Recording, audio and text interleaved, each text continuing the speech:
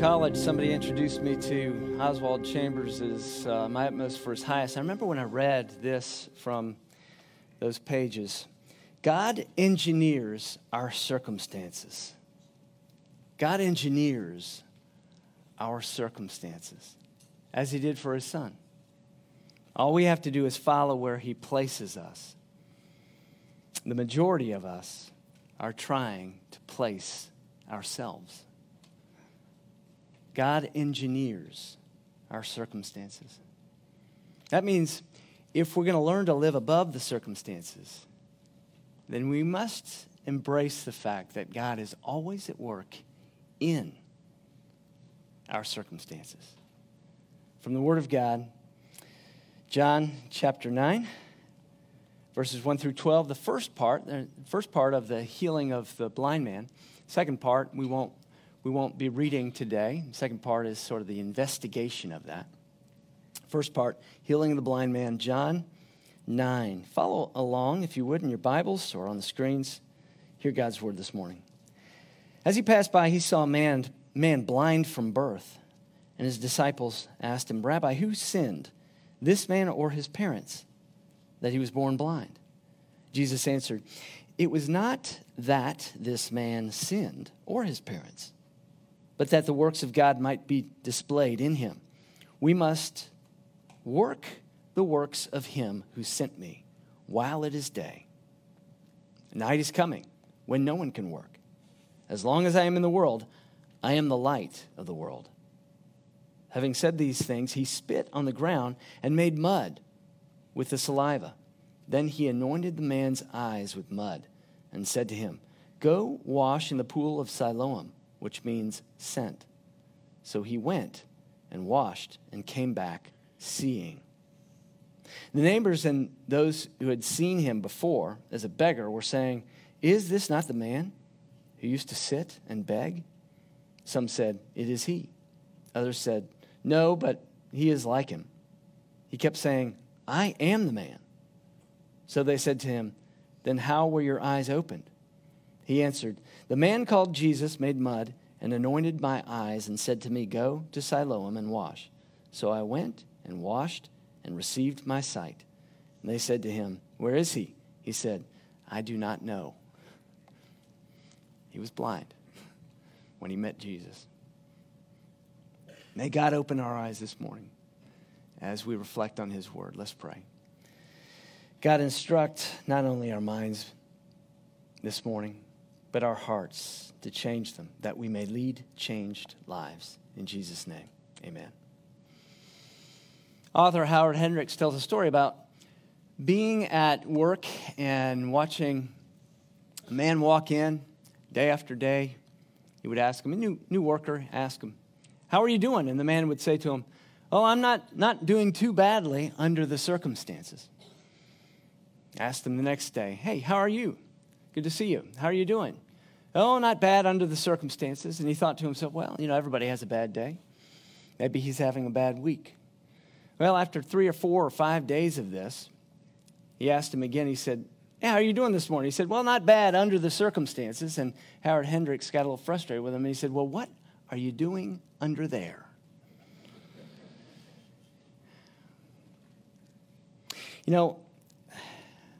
We can all have a bad day. But how important is it that we learn that God is always at work in our circumstances? How can we be confident that God is always at work in our circumstances? How can we be confident? Well, because he's in there in the dark. And he's always at work when it's light. Let's take a look at the dark and the light theme in the scriptures here. The blind man, the darkness of the blindness, and Jesus declaring that he himself is the light. We can always be confident that God is at work in our circumstances because he uses the dark to reveal the stars. God uses the dark to reveal the stars. Have you noticed that? Hard to see the stars without the darkness. He uses the dark. He's present, in other words, when we're waiting for circumstances to change. When we're waiting, when we're asking, when we're pleading, when we're asking, seeking, knocking. He's present at work in the dark to reveal something more, something bigger, something higher, something greater, a bigger, greater perspective. He uses the dark to reveal the stars. In verse 3, it was not this man who sinned or his parents, but that the works of God might be displayed in him. This man was a man. He wasn't a boy. He wasn't a child. He wasn't an infant. He had lived who knows how long blind. That's a long time to live under the circumstances. It's a long time to live under the circumstances. He'd grown up, not seeing, not being able to see. And a lot of times what we think of is, okay, I don't like these circumstances, I'm blind, and so what is the purpose? And we can't see a purpose, then we decide, well, we're the measure, and so if we can't see a purpose in it, there must be no purpose. And so what do? We turn and we try to blame. That's what we do. When we can't see a purpose, we decide, and we can't fix the problem, we decide to fix blame. Isn't it true? It's human nature. We want there to be purpose. And when there isn't one, we decide to find something or someone to blame. This is what the debate in the middle of this whole healing episode is. Who sinned? The idea here is, if there's something bad, if there are bad circumstances and we don't see any purpose in it, then we've got to find a reason for it. So we try to find something to blame. We try to balance the account, right? We have this need, inbuilt need, to see things in balance. Well, that's interesting. And so they're asking, who sinned? Was it this man or was it his parents? And Jesus is questioning the premise of it. He's saying neither one. Neither one. You say, well, we don't think that way. I mean, that's called karma. We used to joke about that when we were kids. You know, if somebody's harassing somebody else and they go and they trip and fall, they spill something, you say, instant karma, right? You know, payback. And this was the worldview of the time. You see this in The Sound of Music, right? Nothing comes from nothing. Nothing ever could. Somewhere in my childhood, I must have done something good, right? The idea that if circumstances are favorable, then it must be owed to me because I did something good. Or if circumstances are unfavorable, then it must be, I can trace that back to something bad that I did. But the assurance that we get here is that God isn't up there just going tit for tat. That when something bad happens, you don't have to question whether God is punishing you. That everything he does for good. Everything, John Newton said it like this. He said, everything is necessary that God sends. Everything that God sends is necessary. And he goes on and he says, nothing can be necessary that he withholds. Well, what about this man born blind? He couldn't find the purpose in it. Even the people around him were saying somehow he was a sinner. They were looking for someone to blame. But in the midst of the circumstances, now that we see the story looking backwards, you can see there's purpose in it. And let's look at another person who was born blind, who didn't receive her physical sight, but learned to live above the circumstances because she found God in the midst of her circumstances, in the circumstances. Of course, I'm talking about Helen Keller. Let me read to you just a few of her quotations. A few quotations from Helen Keller. She said this, "The best and most beautiful things in the world cannot be seen or ever touched. They must be felt with the heart." She also said this, "Although the world is full of suffering, it's also full of overcoming it." And she said, "If there were only joy in the world, then we could never learn to be brave or patient." The waiting of this man. he needed Helen Keller. Well, Helen Keller had somebody walking alongside her, Anne Sullivan. I think it was probably Anne that she was referring to when Helen Keller said this: walking with a friend in the dark is better than walking alone in the light. God uses the darkness to reveal the stars. He really does. How amazing it is that somebody would express not just those sentiments, but the bigger, grander picture of human life that some people never find because they're too busy looking with their eyes for the purpose in it that we can measure, that we can taste and touch and feel. And if we're not the measure of it, then it must not exist. No. Helen Keller is pointing us to something greater and bigger. So is Jesus. Isaiah 42 says this, written hundreds and hundreds of years before Jesus walked. I will give you as a covenant people a light for the nations, to open the eyes that are blind, to bring out the prisoners from the dungeon, from the prison, those who sit in darkness. I am the Lord, that is my name. My glory I give to no other, nor my praise to carved idols. Behold, the former things have come to pass. New things I now declare. Jesus came to declare new things. And, you know, it may be your faith, your view of the stars in dark times that other people read. It may be your response to dark times, your faithful response, your discovery of the bigger picture that opens somebody else's eyes. This past weekend, I ran into someone from the former church I served, Signal Mountain, Stokes Smith. And Stokes and his family lost a son a couple of years ago in the summertime. First time I had seen him. I'm praying for their family pretty regularly, and of course on that July date every year. First time I got to give him a big hug. But I brought that up not to tell you about their loss, but about their other child, Francis Ann. When Beth was sick and we went back up to Signal Mountain, I was worried that Francis Ann wouldn't remember me. Francis Ann has Down syndrome, and she always gave me a big hug after every service.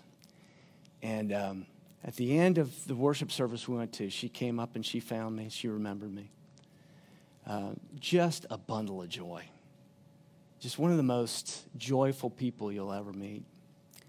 I've never met a family with a child with Down syndrome that wasn't gentled by that condition. There is a unique sparkle and gentleness in the circumstances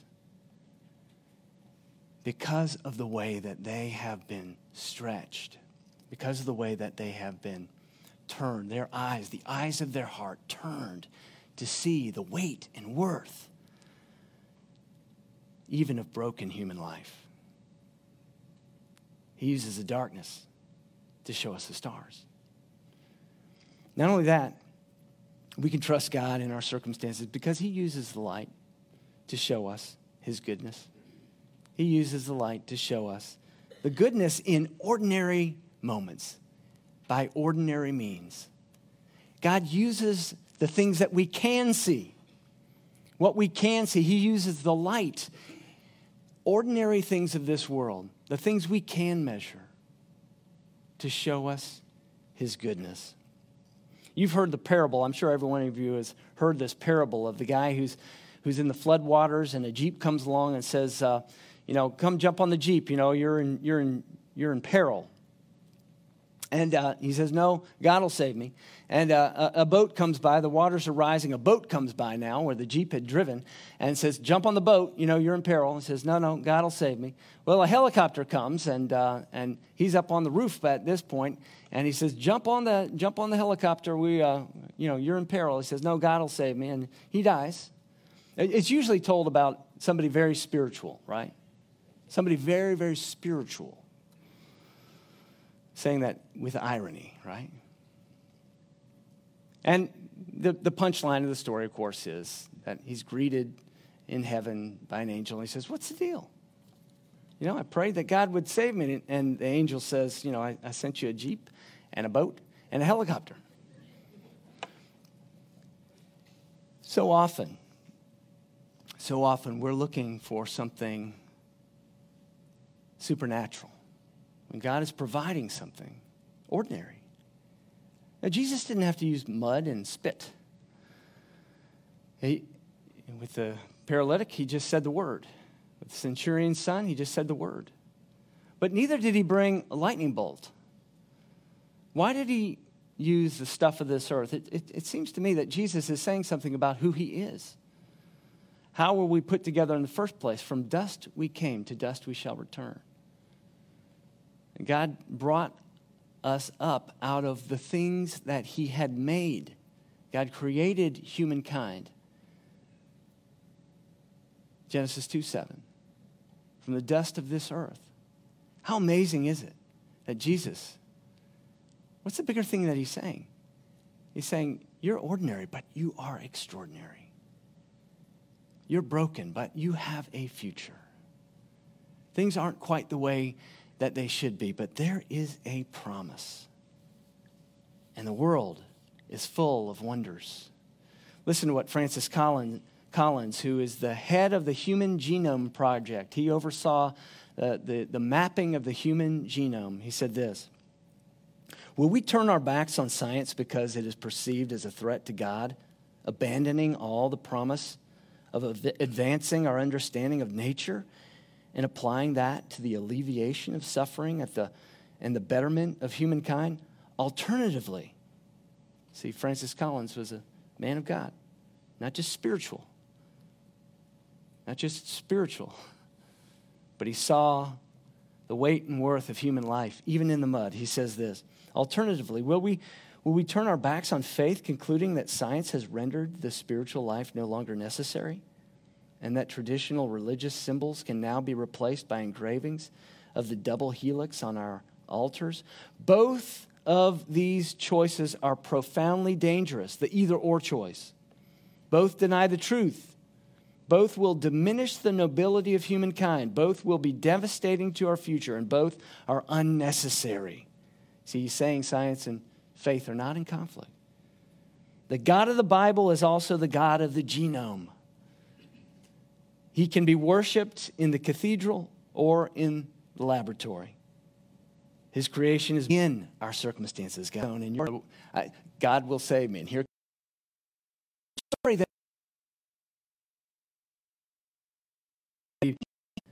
that you discover God. This rather crude and unspiritual, ordinary meal. That you're the ones that you want to escape. And in your suffering life all the way, and we pray.